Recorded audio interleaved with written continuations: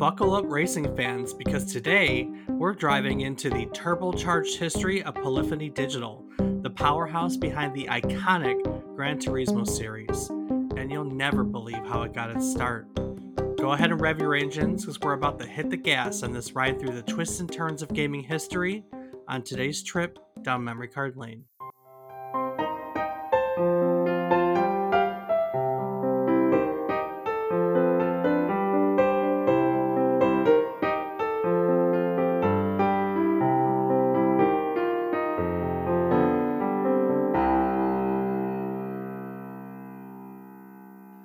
Good morning, good afternoon, and good evening. I hope these words find you well. Hello and welcome to the 173rd episode of our video game history podcast, A Trip Down Memory Card Lane. Each week, we'll tell you a story about one topic relevant to the current week in gaming history. It can be about a game, a console, a person, just something relevant to this week. While doing so, we hope to teach you something new about the topic, what it took from the world as its inspiration, or what it gave back to the world in its legacy. Today, we're putting the pedal to the metal as we explore the evolution of Polyphony Digital, the genius minds behind the game-changing Gran Turismo franchise, which saw its first release on December 23rd, 1997, 26 years ago this week. I'm your host, David Casson, and alongside me is my co-driver who can't resist hitting the nitrous in every single race. He's my brother, Rob Casson. Rob, how heavy are we on the nitrous exactly? Well, Dave, I'm thinking we go to the moon and do 1,000 shot. We go to the moon? We're just going to moonshot it right off the bat. Damn straight, baby. If you ain't first, you're last. It would like be launching a rocket, indeed. Our piston will probably be orbiting the moon. Yeah, the piston has to depend. Yeah, some pieces gone. Motor gone. Front end gone. It'd be a good time, actually. It would. Depending on the vehicle, if it was something we weren't like in love with, it would be a really good time. Dodge Neon, baby. That's how we do. So what you been playing? Well, Dave, this week has seen RuneScape, Valheim, a little bit of Farming Simulator, and I believe that is it. Great. Yeah, how about yourself? Valheim and Alan Wake 2. Hey, nice. Living up to the glory? It will probably shape up to be one of my favorite games of the year, if not my favorite game of the year. And I think top 5 survival horror game of all time. Okay, that's pretty high. I'm pretty sure it'll end up on the near the top of the list. It's solid. It's a solid game. So, well, we're here, and our story today begins in a place that we visited a few times very recently. You know, in the beginning, when Sony was just getting into making games, they created the Japan studio. You know, a couple episodes ago, we talked about the Sony PlayStation. And the thing of it is, when Sony first got into video games, they weren't a video game company. Not in any way, shape, or form. They were an electronics company. They were a music company. And when they had gotten into this form of entertainment, that's how they knew what to be. Like, they knew how to be a movie studio. They knew how to be a music studio. And specifically, their early foray into video games was kind of run under the umbrella of the music productions. And we kind of talked about this back in episode 164 when we discussed Shadow of the Colossus and how Team Ico came to be. You know, back then, Japan Studio was building things like their music side was. You know, on the music side of things, producers would seek out creative talent. They would build teams around them. It's the way that you build a brand around a talented musician. That's how they were building these video game development teams. So Team Ico was built around Fumito Ueda, but the team of Poly's Entertainment was built around its director, Kazunori Yamauchi. So Kaz, as he's best known, had really been making games as a hobby since his high school days in the mid 80s, maybe sooner. He had gotten into making 2D games in the 16-bit era, but as real-time 3D became a thing, he envisioned about what it could be, and that included in his mind a realistic driving simulator. But realistically, Kaz had been like making video games to him in the beginning was really just a hobby. In a 2013 interview, he stated, becoming a video games designer was really an accident. As a child, there were no video games. I was 10 years old when I came across my first computer. My dreams then were like so many others, to become an astronaut. And then when I joined Sony, I wanted to make films. I had used to make my own films between junior high and high school, but the department I was placed in was developing the PlayStation, and they told me to make video games. I had no idea then that I could make a living from them. All of a sudden, what I had thought was just a hobby suddenly became a job. So he came to Japan Studio and he pitched the idea for his game, a realistic driving simulator, to the executives at Sony, hoping that they would bite and he could get started making what he wanted to make right off the bat. But this was not the case. They felt that the scope was too ambitious. They felt that the concept of a realistic driving simulator had little appeal to the masses, and they weren't interested. But Kaz had a great idea. He decided to pitch a project in the racing game genre that would be easier for the executives to get behind. Now, this is the latter half of 1992. We are less than a year, months removed from the release of Super Mario Kart, which was one of the absolute best selling games for the Super Nintendo. So, right now, there is a demand for the broad appeal of kart games. Everyone's jumping on the Super Mario Kart bandwagon, right? Duh. So Kaz decides to take advantage of that. He says, "Hey, let's make a kart racer just like Mario Kart." And of course, the executives just eat it up. Heck yeah. Let's take down Mario Kart. Let's get that money, honey, right? Oh, for sure, man. Come on. But at that moment, Kaz makes a calculated decision, a great one, in fact. He decides that on the surface, they would make this cartoon kart racer, but on the inside, they would start developing a physics simulation. They would start developing his dream project. And that's exactly what Polly's Entertainment did. They hid the creation of Gran Turismo inside this cartoon kart racer. So the project was initially called Poly Circus Grand Prix. The team brought in an illustrator, Susumu Matsushita, who is well known for being an illustrator with a very exaggerated American comic influence design. And even though they had that cartoon aesthetic, they were really committed to designing a realistic gameplay experience. So, in another interview, Cash says, "We're not trying to fake reality. I'd rather create the sensation of handling a remote control car, but with the kind of dynamics that you'd expect from a real car. The car suspensions actually work. We've attempted to simulate the dynamic forces as they go around corners." So I'll remind you, at this time, racing simulators were not a thing. Racers were pretty much all arcade racers. 92, I honestly think the first NASCAR PC game was 94. So we're before that. We would have had Indy 500 in 90 or 91, which I loved playing, but only to create the biggest accidents I possibly could. And it really, I mean, it wasn't designed to be a simulation. The technology just wasn't there yet for a simulation, right? So the concept of designing a game that controlled like a real car, that was something really new. No one had really done it at that point. So they're working on this kart racer, and admittedly, they don't get all the time they need to work on everything. Big shock, right? A video game rushed under development. Never. That doesn't happen. It never happens. They work on the title for a year and a half, roughly, and Sony was looking to make Poly Circus Grand Prix a launch title, which, as we learned a few episodes ago when we talked about the PlayStation, was December 3rd, 1994.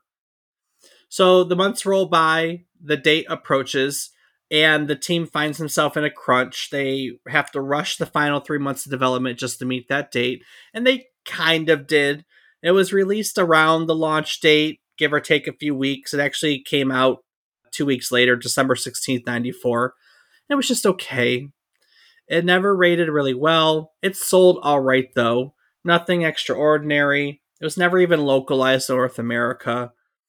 In fact, when the world was looking at the release of the PlayStation for North America and Europe in 95, the head PlayStation guy at the time, Phil Harrison, said that this title, which was launched as Motor Tune Grand Prix, it was a launch underperformer, and it wasn't indicative of any products that are coming down the line.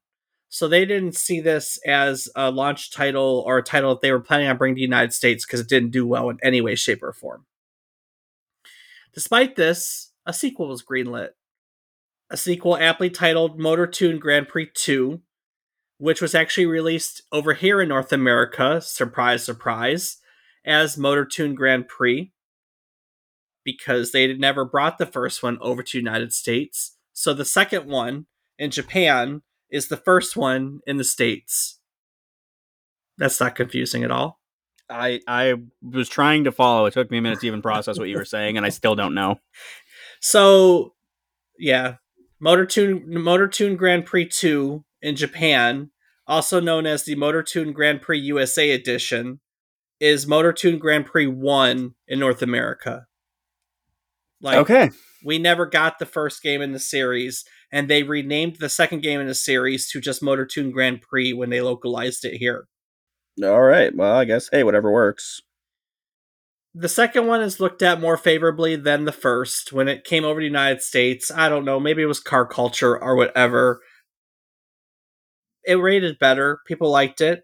It really did nothing of note, though. I mean, I've never heard of Motor Tune Grand Prix, have you? No. No, I have not. But it's important. Both of them are important. Because, like I said, from the get go, they were hiding the development of their dream project, the development of a realistic car simulator in this little cartoon kart game. And now things had changed.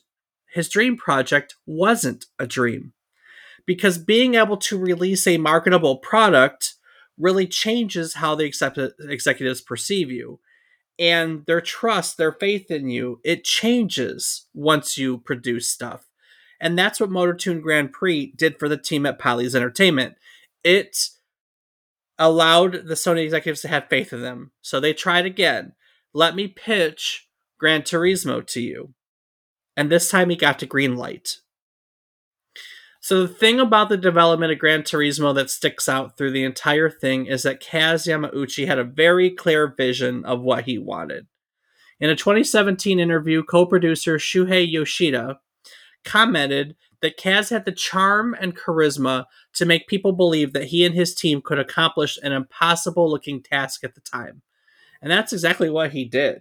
He went out, he reached out to all these coders that had written articles in really specialized magazines. You know, this guy is writing articles on 3D graphics. This guy is writing articles on physics engines for the PC.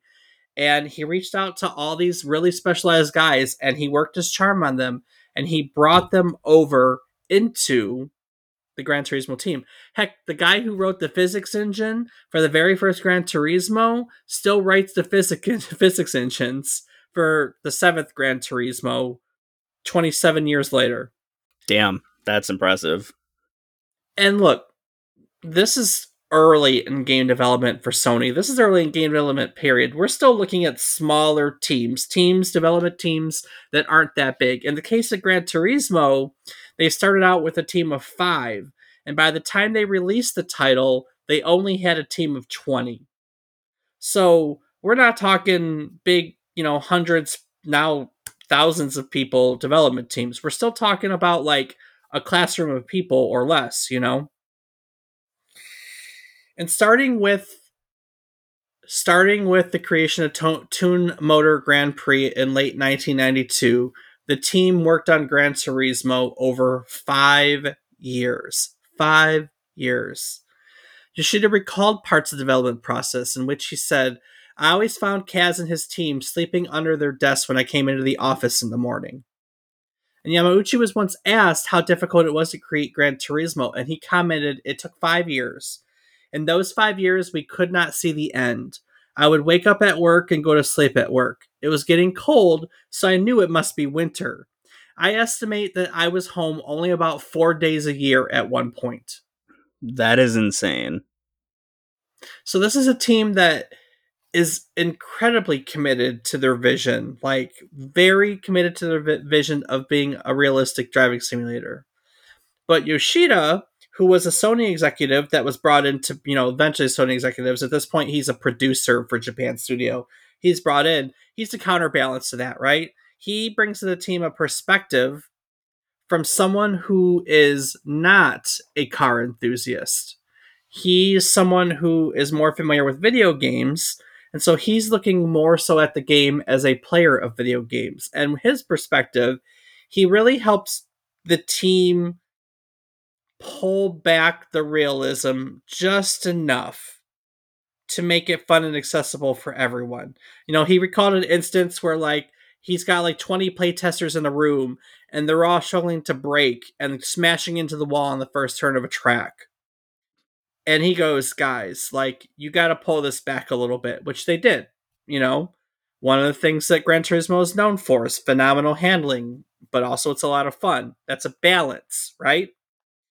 Not everyone wants to play an exact racing simulator. There's always a balance to that. So all in all, the creation of Gran Turismo, it's a technological achievement, right? Perhaps what the game is best known for is its car physics. Like I said, no one else had been doing realistic car simulators. The car physics in Gran Turismo were truly unlike anything else the world had seen at that point. They were able to design the game to actually accept parameters on how each car controlled to make the simulation. That was 140 different cars in the beginning. They all handled differently to begin with.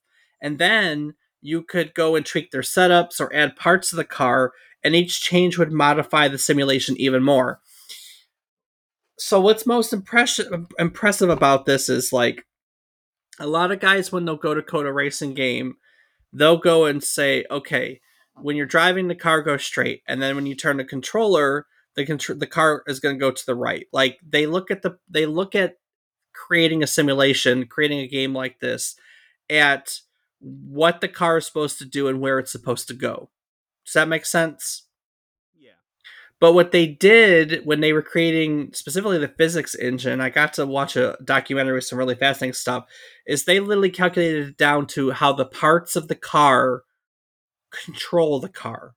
Like it's an actual simulation. It's physics. It's all that stuff. It's not just car go from A to B. It's this shock causes the car to move in this direction in this way, or this weight causes the car to shift when you brake in this way. It's legitimately, a simulation. It's even more impressive to think of when you consider that for the first one, there were car manufacturers that wouldn't even give them performance data to help assist them with this. They got design data from some manufacturers to make the cars look great, but there were car manufacturers that were very protective of the performance data on how their cars performed, and they didn't want to relinquish that to, of all people, a video game manufacturer. They didn't know who else they were talking to. So they wouldn't give up those numbers. And so for those cars, the team had to kind of guesstimate the performance of the car. And truth is, in the end, they kind of nailed it bang on. Did you ever play the original? No, not I've actually only played one or two of the Gran Turismo series, so I'm Mm. not the most knowledgeable about it. And the thing of it is there was just a lot of different things that you could modify in the game. There were so many different elements in it. I remember when Gran Turismo came out, it looked good. For me, Gran Turismo has always been the game that has pushed. It's the first game I can remember thinking about a concept like photorealism.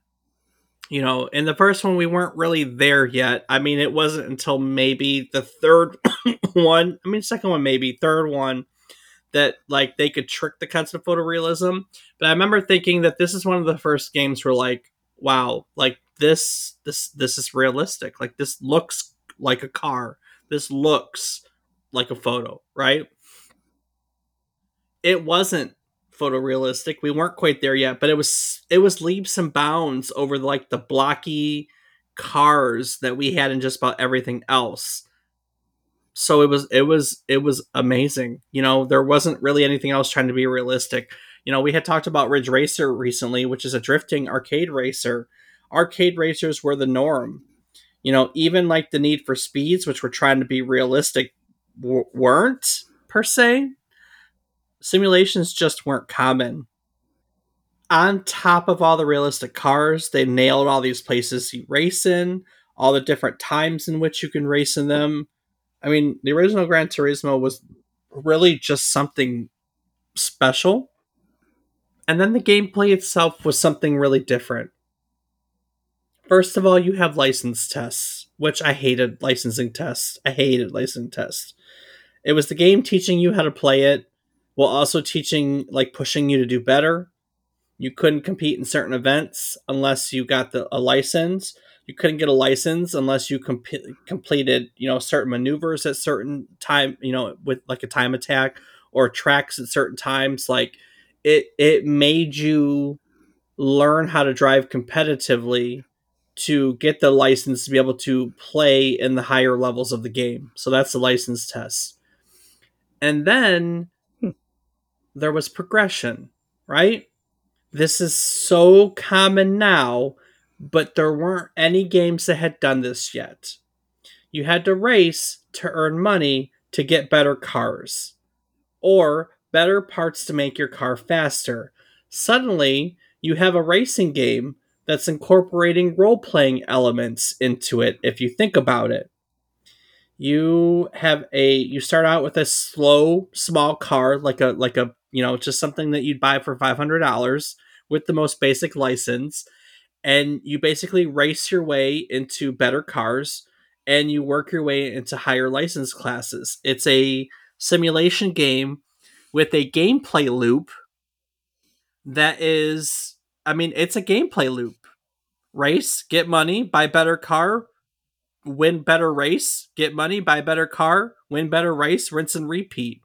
Just about every other racing game was like, okay, cool, get from point A to point B. You win, great. Get from point A to point B. You win, great. I mean, look at Mario Kart, where they started with a kart racer. You get trophies, you know?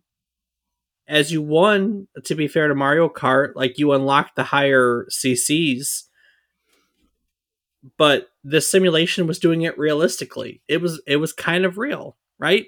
You earned money, you could buy a better car. That's how that's how real life kind of works.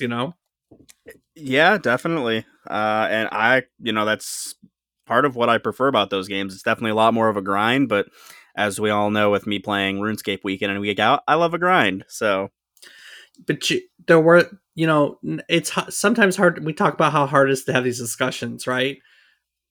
Now, racing, that's a racing game, right? We play a lot of Forza. Forza does that in some way, shape, or form. I mean, they give you cars as gifts, but also like you earn money to improve your car, right? yeah, Need for Speed is another great example. That is just so commonplace, but it came here. Gran Turismo invented that gameplay loop for racing games. Hmm. And the team had to work really, really hard just to make Gran Turismo work for the PlayStation. It is a technical achievement in every which way. They designed it. Not only did they design an excellent game, but they designed it on an unreleased console. And if you've listened to any of other episodes on games that are on new consoles, you know that these guys all basically have to write the book on how to make games for new systems.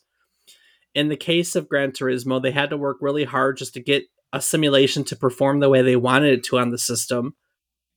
in the when you develop for a new system, usually the manufacturer of said system gives you all these libraries that help you interact with their system. But in the case of Gran Turismo, they found that a lot of these libraries were slow, and they actually had to go back to writing this game in assembly code, like the basic of the basic, in order to strip out the fluff and get it to perform the way they want it to perform. Wow, To get every bit of power that they needed out of this new system. that's a lot. And then let's not forget, Gran Turismo was the first game designed to fully support the DualShock controller. Vibration feedback in controllers is commonplace now, but at the time, it had just been released. The DualShock was not the first. The N64 Nintendo Rumble Pack, the Rumble Pack that added Rumble to the Nintendo 64 controllers. That was the first time we had a controller with vibration feedback. That had just come out in April of that year. And the DualShock controller was released in November, just a few weeks before Gran Turismo came out. So Gran Turismo is the first game that uses a DualShock controller. So was the addition with the PlayStation 2, was it just the addition of the joysticks was the The change from the analog. original? Yeah. Analog, that's The okay. DualShock 2 with the So they analog still sticks. had the vibrating mode. I didn't realize that. Yep. Well, and then the DualShock didn't actually come with the PlayStation. It was it was an addition. Like with the PlayStation 2, you got the DualShock 2 with the analog sticks and then it was included with everything. So I mean every game took advantage of it back then. So but I remember getting a DualShock 2 controller with this. And I remember it's so goofy the things you think of, but like that feedback, I mean, every time and I'm sad we don't get to experience it as much, but every time we had like a technological breakthrough for that, like it was always just so amazing. Like the first time a controller vibrated in my hands, like I accelerated a car and could feel it in my hand in the controller. Like that was such a freaking cool concept in 1997. Like that was like, oh my god, here's the future, right? I'm actually getting tactile feedback on what I'm doing in a video game. That is pretty awesome. We take things like that for granted, but before Gran Turismo, that wasn't a thing at all, you know? So all in all, like we heard from Kaz in the beginning, Kazunuchi, Kazunori, Kaz, the team worked on this game for 5 years. They polished it, and it was finally released to the world on December 23rd, 1997, which blows my mind. 2 days before Christmas. Can you imagine a gaming release now a few days before Christmas? Not like now, like 10 years ago when midnight releases were actually a thing. It's just crazy to think of that someone would attempt a midnight release on a video game 2 days before Christmas. Because they know people are going to go out and rush for it for mad. It's all the kids are talking about. Oh, you got to get this. You got to get this. Come on. It's releasing just for Christmas. It'll be the perfect gift. Yeah, I mean, it just goes to show if you make it and it's good, people will show up for it. So, Speaking of which, speaking of which, are you looking to make your own great content? Maybe start your own podcast, educate the world on something you're very passionate about? If so, look no further than the all in one podcasting suite provided by our friends at Zcaster to help you get started. with Zencaster, it's super easy to record a podcast.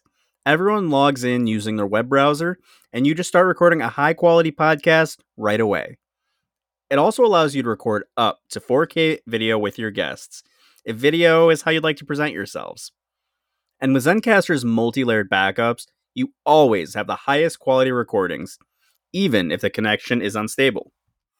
And with Zencaster, you never have to worry about what you sound like. Zencaster's post production process makes you sound buttery smooth. It automatically removes all those ahs and ums, removes those awkward pauses in conversation. You can set the right podcast loudness, reduce background noise. All of this is done with a single click of a button. And if the thought of podcasting overwhelms you because you think you need tons of different tools and services, relax. Those days are over. With Zencaster's all in one podcasting platform, you can create your podcast all in one place and distribute it to Spotify, Apple, and other major destinations. So if you'd like to start your own podcast, maybe you have one you're looking to take it to the next level, we've got a deal for you. If you go to zencaster.com/pricing and you use our offer code memory card lane, you'll get 30% off the first month of any of Zencaster's paid plans. Sign up for Zencaster today, and you can experience the same ease in producing your own high quality podcast as we do each week. So, release day, Kaz Yamauchi recalled the feeling of release day. He felt strange about things.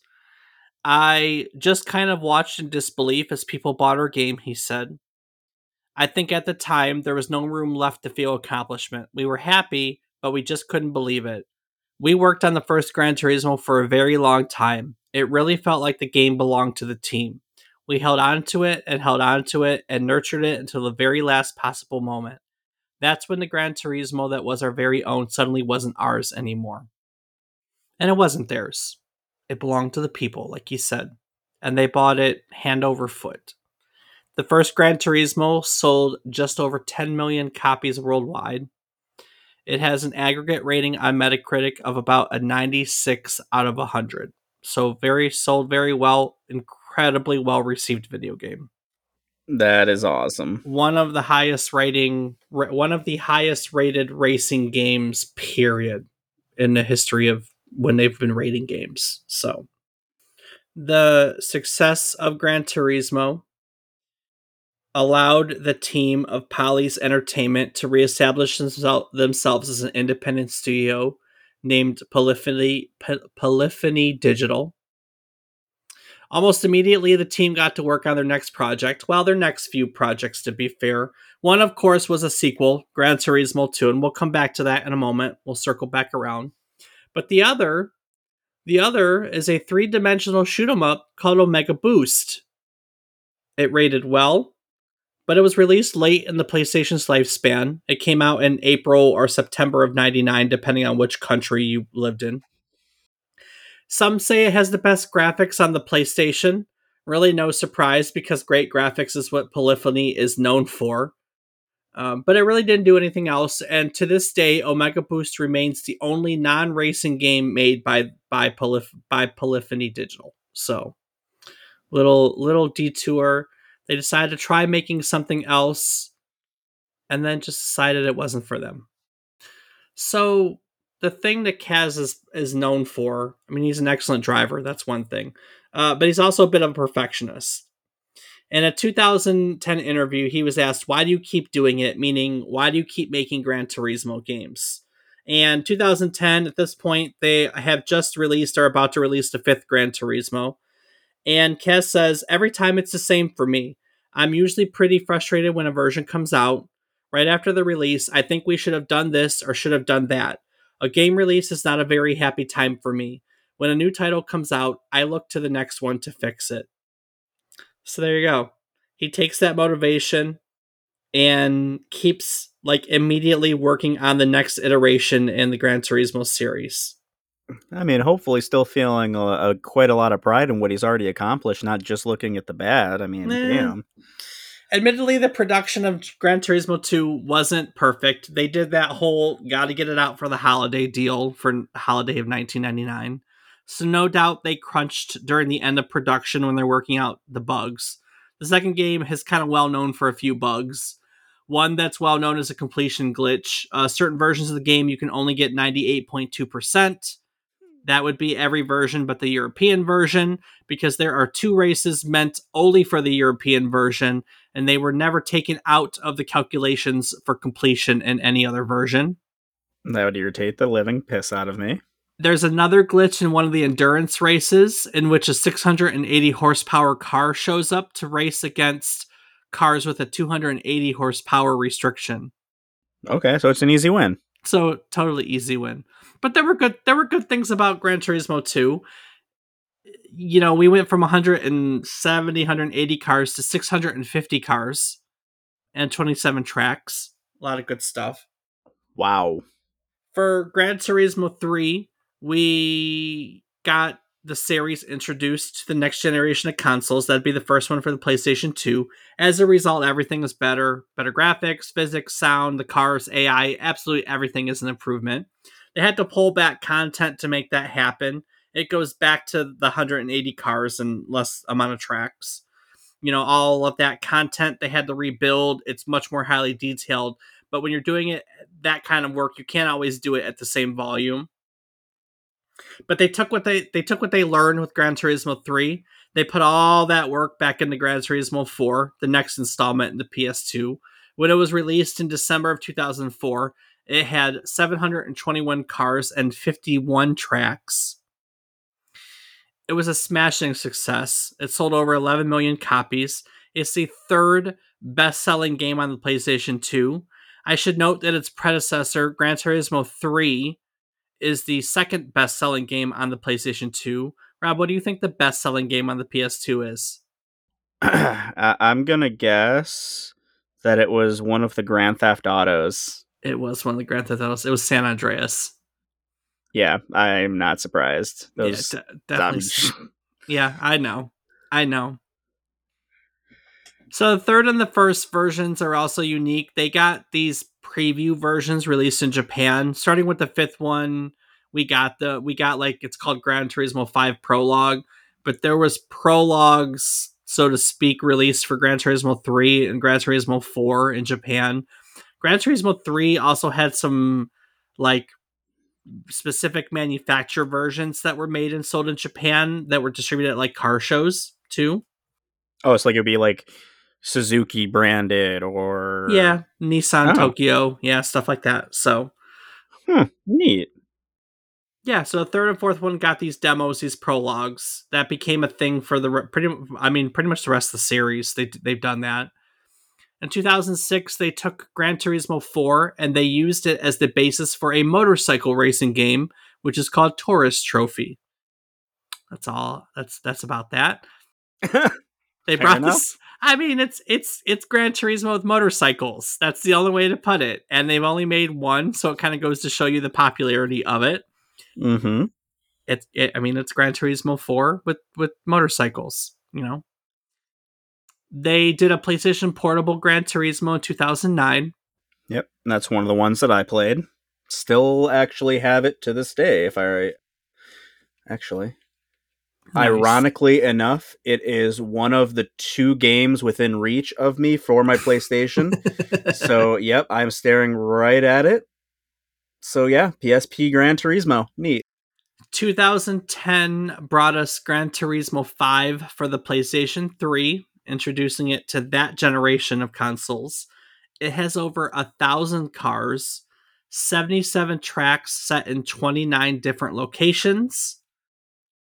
The technology of the PlayStation 3 let them add a bunch of things. This one has dynamic time and weather effects for the first time. You get online racing for up to 16 players for the first time, thanks to the PlayStation Network, which was now a thing. Also, they added the licensing for the World Rally Championship, for NASCAR, and for Super GT car licenses. So those are all things at that point. Yeah, you definitely weren't lying. He just snapped me his disc. It's definitely the Gran Turismo PSP disc. Told you that, Metal Gear Acid, which is hilarious because I still have never played that one. That's fantastic. So you could race NASCAR for the first time, which I know some people that were excited for that in GT5. Like I said, GT5 has a prologue that was released. Usually they released a prologue version a couple years into development, but a couple years before they released the full version. So it's like hey, we're making a new Gran Turismo. Here's 100 cars to tie you over until the next one. So a quick question, and I think that you answered it there with that, mentioning like the NASCAR and Super GT. So they still do the licensing system even in the newer ones. Oh, they do still do the licensing system, but in this instance, when I'm referring to a license, it's that they've never included those cars before GT5. So, oh, you mean the license to be able to include them in the game? Yeah. Okay, I understand now. I'm also, I think that you have to earn specific licenses to race in those specific championships in the game. So I think it's column A and column B, but don't hold me to that because I haven't played GT5 in a long, long time and I don't remember it very well. But Fair enough. that was the first time you saw rally cars, world like WRC cars, NASCARs, or NASCAR Stock cars, cars. stock cars, or Super GT cars in any of the Gran Turismos. So it is the second best selling PlayStation 3 game. Also, the second best selling game in the series altogether. Since we're on that topic, what do you think the best selling PlayStation 3 game is? Wouldn't happen to be Grand Theft Auto again, would it? Yeah, it'd be GTA 5. And if you want to go PS4, you want to guess? It's actually It's, not probably, but I have no clue. I didn't even think to look it up, but I wouldn't be surprised if it was still GTA 5. 2013 brought us Gran Turismo 6 with even more content. They took what they did in GTA 5 and they blew it up. In 2017, we got Gran Turismo Sport, which was basically Gran Turismo Prologue for 7. It's more focused on online racing. They added FIA licensing in Gran Turismo Sport. What else? It was basically a prologue, lesser cars, more focused on the online, like I said. They've added a lot of updates to it. So, like in the beginning, they started with 100 cars, and now I think there's 300 and some cars in GT Sport. But it is more of a prologue. And our most recent entry in the series was 2002. Gran Turismo 7 was released for the PS4 and the PS5. It's the first multi-console version in the entire series. And it finally brought the series into the virtual reality realm. They patched it to have support for the PlayStation VR headset at some point too. that's awesome. So yeah, so Gran Turismo is still going strong. The thing with this entire series is that it has pushed the technological limitations of every console. I said from the very first one that one of the things I remember from the first one is how realistic it looked. Like I remember being in awe of how good it looked. And every subsequent version of this game, that was a jump that always blew my mind. Every version looked more realistic and more realistic and more realistic. And every version, you know, looked more realistic. Every version felt better. Later ones, you got, weather, you got day and night that was realistic. Like every generation took all the new power in the new generation of consoles and it took advantage of it and made it better.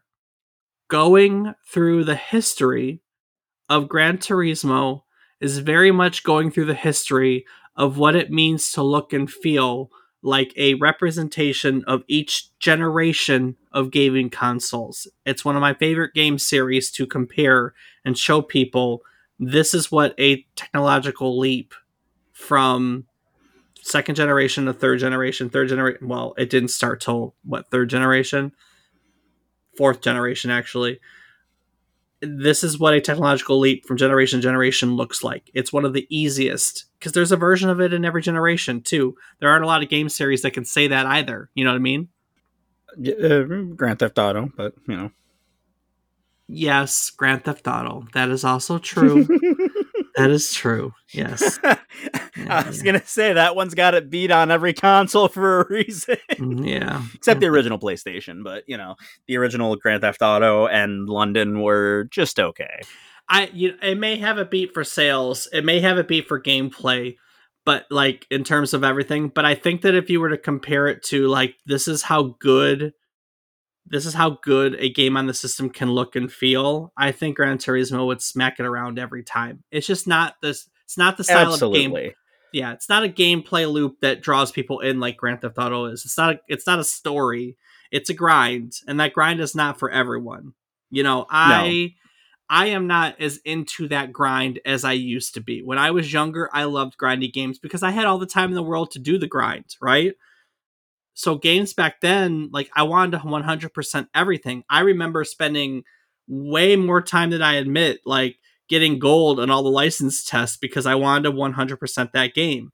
And now I just want my license. I don't care about getting gold on them. Just let me move on to the next content. I don't have time to be that great at this game anymore, you know? Yeah, I bounce back and forth myself. I mean, there are times where it's I want 100% the game, and then there are times where it's I guess it depends really how into the game am I is what I end up feeling it is. Because if I'm super into the game, like obviously RuneScape, I want to do everything I can to complete that, which that's a task that even I don't know that I'll ever have time in my life for. Well, I mean, 20 years But and counting and you're still going, so yeah, and I'm not even probably a tenth of the percent of content. Let's be honest. There's so much that yeah. I've never done and I'm just learning about now 20 years later. But I mean, there's like Assassin's Creeds. Those were games that I was so into that I would take the time to 100%. But I mean, thinking of games I've played recently, I can't think of one that I'm like, yeah, I want to spend hundreds of hours doing this. Because if you really love it, it's going to be the game that you're going to go to when you have free time, and you're going to do it. Yeah. So Gran Turismo was a very big series for me. I looked forward to every one. I was in love with it probably until the PlayStation 3 era. I did I even own a PlayStation 3? I didn't even own a PlayStation 3. So it kind of fell off the radar for me then, and I never picked it back up. I have subsequently played 5. I know I've raced NASCARs in Gran Turismo. I think I skipped 6. I have played 7. It's just that loop doesn't like that ultra realistic simulator doesn't appeal to me as much anymore.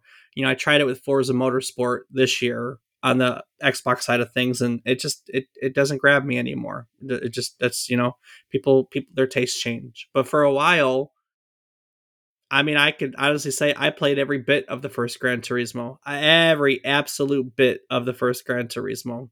That was a game that my best friend and I would sit on weekends and race around those tracks, and it had endurance races that were hours long because that was it was doing all sorts of cool things. So yeah, this was a big series for me at some point in my life. and it's unfortunate that I can't say the same. I obviously did a lot more with the Need for Speeds and the Forzas, with the exception of Motorsport.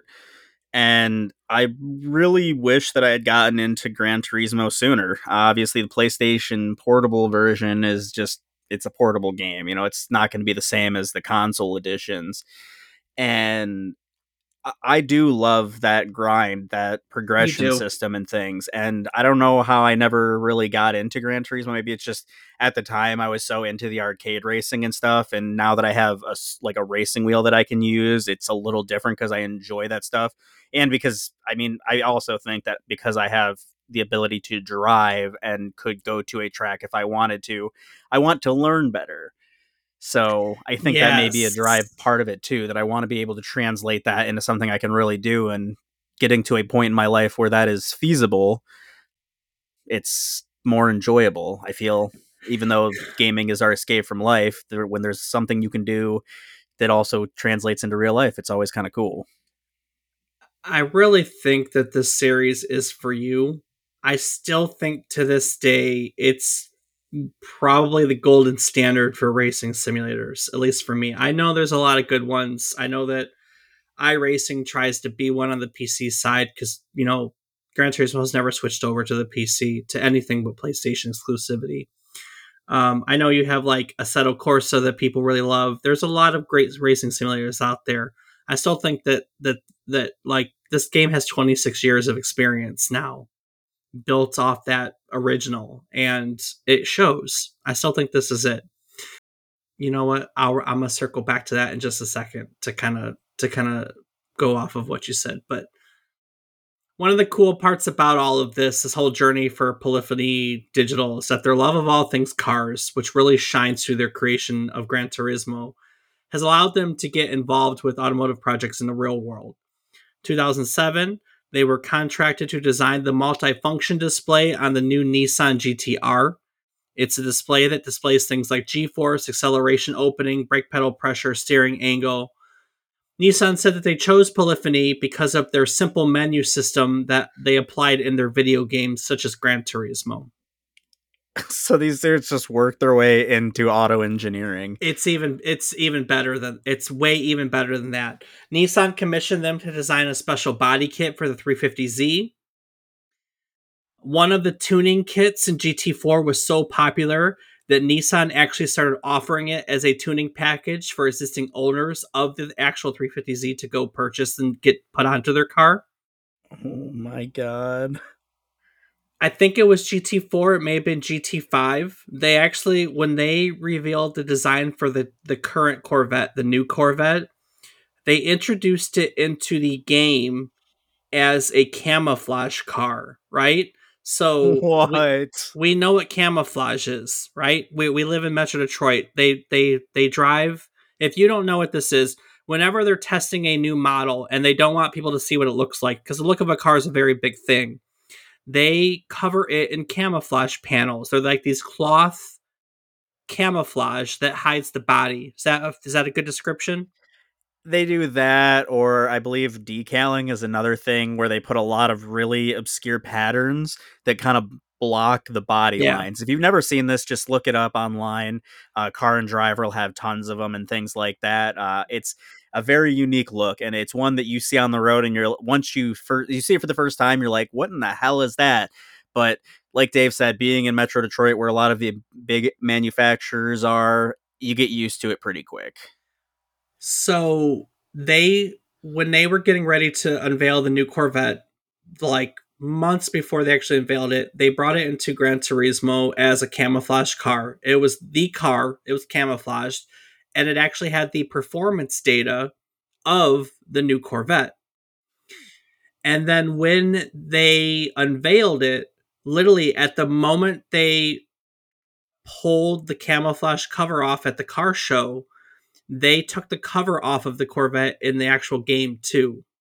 Huh, wow. Like a scene popped up where it like disintegrated and it unveiled the actual body of the car. So that Corvette got a digital, like a Gran Turismo release, as it got a real release. Holy shit, that is incredible. And there are special versions of cars. Nissan has what's called the Nismo, Nissan Motorsports Nismo editions, which are largely inspired by Gran Turismo.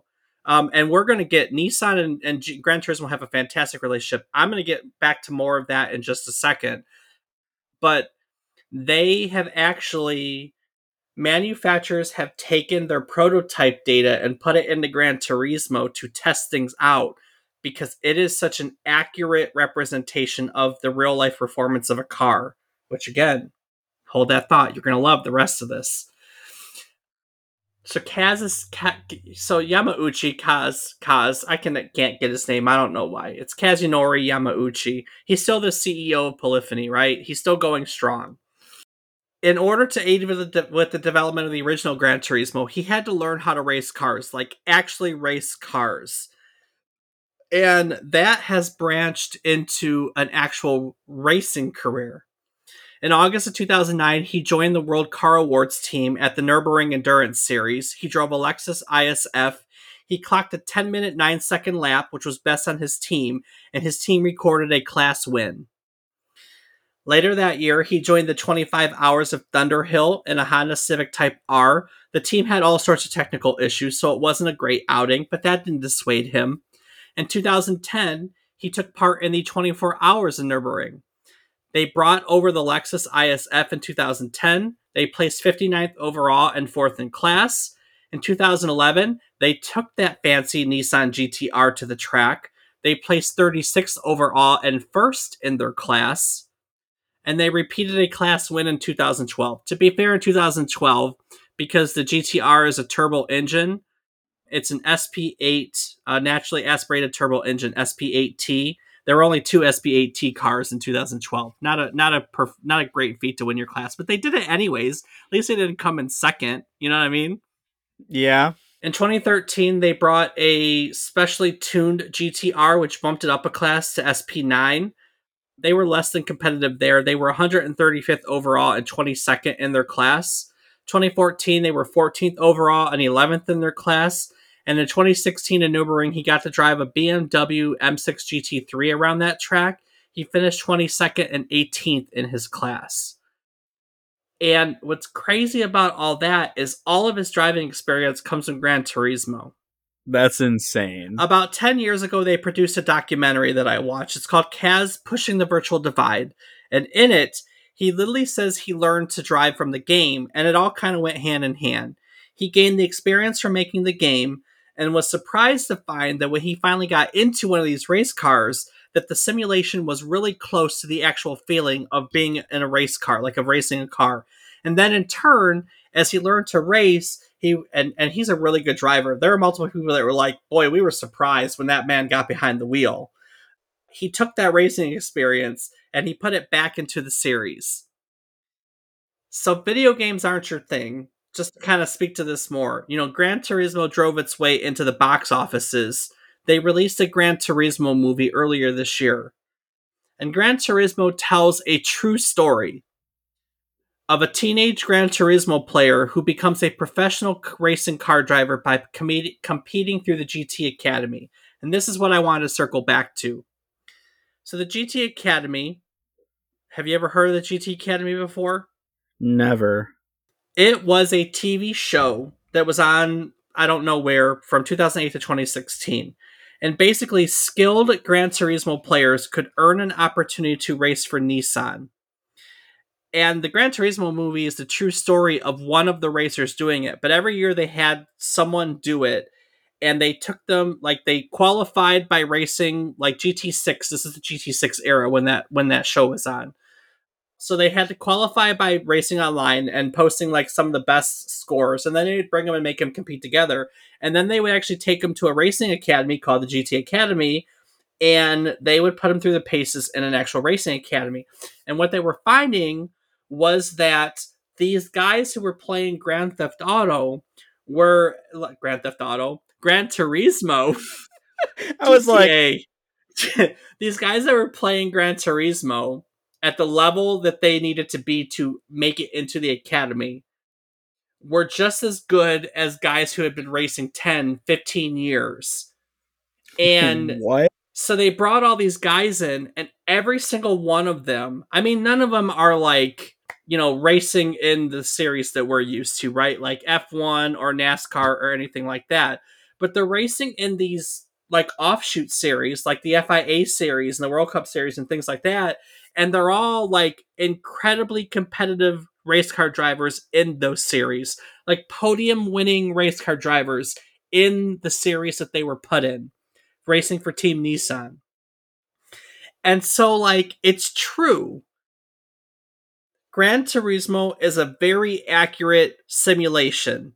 And not only do people gain experience from it that translates to the real world, but like I said, car manufacturers also use it as an opportunity to bring their cars into the game to get an accurate representation of what it's going to feel like. They actually still make all their car models for the game by hand and clay, and then they scan them into the game to get the bodies for the cars nowadays. They have a whole workshop where they do it by hand, not just, I don't know. I don't know. That's such a, like, they literally design cars the way car manufacturers design cars. You know what I mean? I'm just waiting for the GT car, man. Just wait. It's gonna happen. They're gonna produce a car. They gotta. They gotta. Yeah, if you ever get a chance to go back and play a Gran Turismo, I just, me knowing you and your love of cars and simulations, I really do think that you would adore a Gran Turismo game, especially a modern one. I mean, the old ones were good, but they're dated. Like the modern ones would really hit the mark for you. I mean, there's the mountain climbs in there, and the endurance races in there, and rally racing is in there, and like everything you could possibly think of, and all these different races and types, and there's just so many cars and content and everything. I just think that you get a really big kick out of this series. So It's definitely sounding like it. If I get a PlayStation again, I will have to give this a try. you definitely have to give it a try. It is your thing. So, but it's kind of amazing to think of that, like, Team Eco and every other team, all these other things that we talked about, they all got their start from Japan Studio. This little, I mean, it wasn't even its own division when Japan Studio was created. It was a division of Sony Music Sony Music Entertainment. When these guys got the start, they technically worked for the music side of Sony's business. And now here they are, their own company, making cars, making prototypes. Like Kaz says he's living a dream, right? He envisioned making a simulator that people would be used to translate into real life skills, and that actually happened. He has used his game to find successful race car drivers, and that if anything is a testament to how great they are. No, absolutely. He hit the mark right on the head and He definitely had hit a the mark. fantastic team behind him to help make it all happen. He did. He did a lot of the core of the team is, well, I mean, there's some guys that are still there, like I said. So if you want to check out the episodes on the other studios from Japan Studio or on the Sony PlayStation themselves, this all came from the same time period. Of course, you can find our old episodes at our website at www.memorycardlane.com. Rob, what else can people find on our website? Well, Dave, people can find a calendar of future episodes. You can find links to our Discord where you can come hang out with Dave and I. You can find links to our Patreon where you can help support Dave and I in the production of this podcast and get access to both unedited and ad-free episodes. And you can also find links to our social media where I am on several platforms as Rob_O_Raptor and Dave. I can be found on various platforms as David is wrong. Each week, we tell you the story about one topic relevant to the current week in gaming history. While doing so, we hope to teach you something new about the topic, what it took from the world as its inspiration, or what it gave back to the world in its legacy. Whole lot in this one. One of the nice things about doing this podcast every week is that, in order to bring all this information to you, we do more than our share of research, and we always learn things. So, in recognition of this whole learning teaching, we like to teach things cycle. We like to talk about what we learn. So, Rob, what did you learn today? I learned a whole hell of a lot. This game series obviously didn't really click with me when I was young, and I didn't realize how big Gran Turismo was. I learned today finally what the hell a Nismo was because I've seen that for so long and I've never understood it. And I was just like, oh, cool, they got a Nismo car in here. That's cool. But I now finally understand what the hell that means. I think it's fantastic that Kaz went and became a race car driver to help Yeah, translate back into the game. I mean, this is just chock full of incredible things. So, just fantastic. So that's those are my big takeaways of the week. How about you, Dave? I love the fact that they hid the production of Gran Turismo in Motor Tune Kart Racing or whatever it was called, Motor Tune Grand Prix. That fascinates me to no end. Kaz knew what he wanted to do from the very beginning. He didn't take no for an answer, and they hid the initial development of this game in another game. They started writing the physics engine for Gran Turismo in Motor Tune Grand Prix, and just the fact that they did that, the fact that they hid the development of this game inside these other games, waiting for a chance to make the game they wanted. I'm in love with that concept. I think it's so cool. That is extremely fantastic. I just think that just gets me every time. And then yeah, there's a lot of great other stuff in here. I wasn't kidding. Like this series is always the mark by which you can see where the technology of the time stands. Every single time. It's fantastic for it. I'm sure someone's made a video on YouTube. I didn't go look, but you should go look, like comparing all the versions of Gran Turismo. So all right, Rob. Well, that'll do it for our Gran Turismo episode. Yay! Yay. And before I look at next week, is there anything you'd like to add to today's episode? Well, Dave, as always, we do want to take one quick moment to say thank you so much to all of our listeners. It means the world to us to have you here, and we hope that you enjoy learning and finding out cool little facts about video games.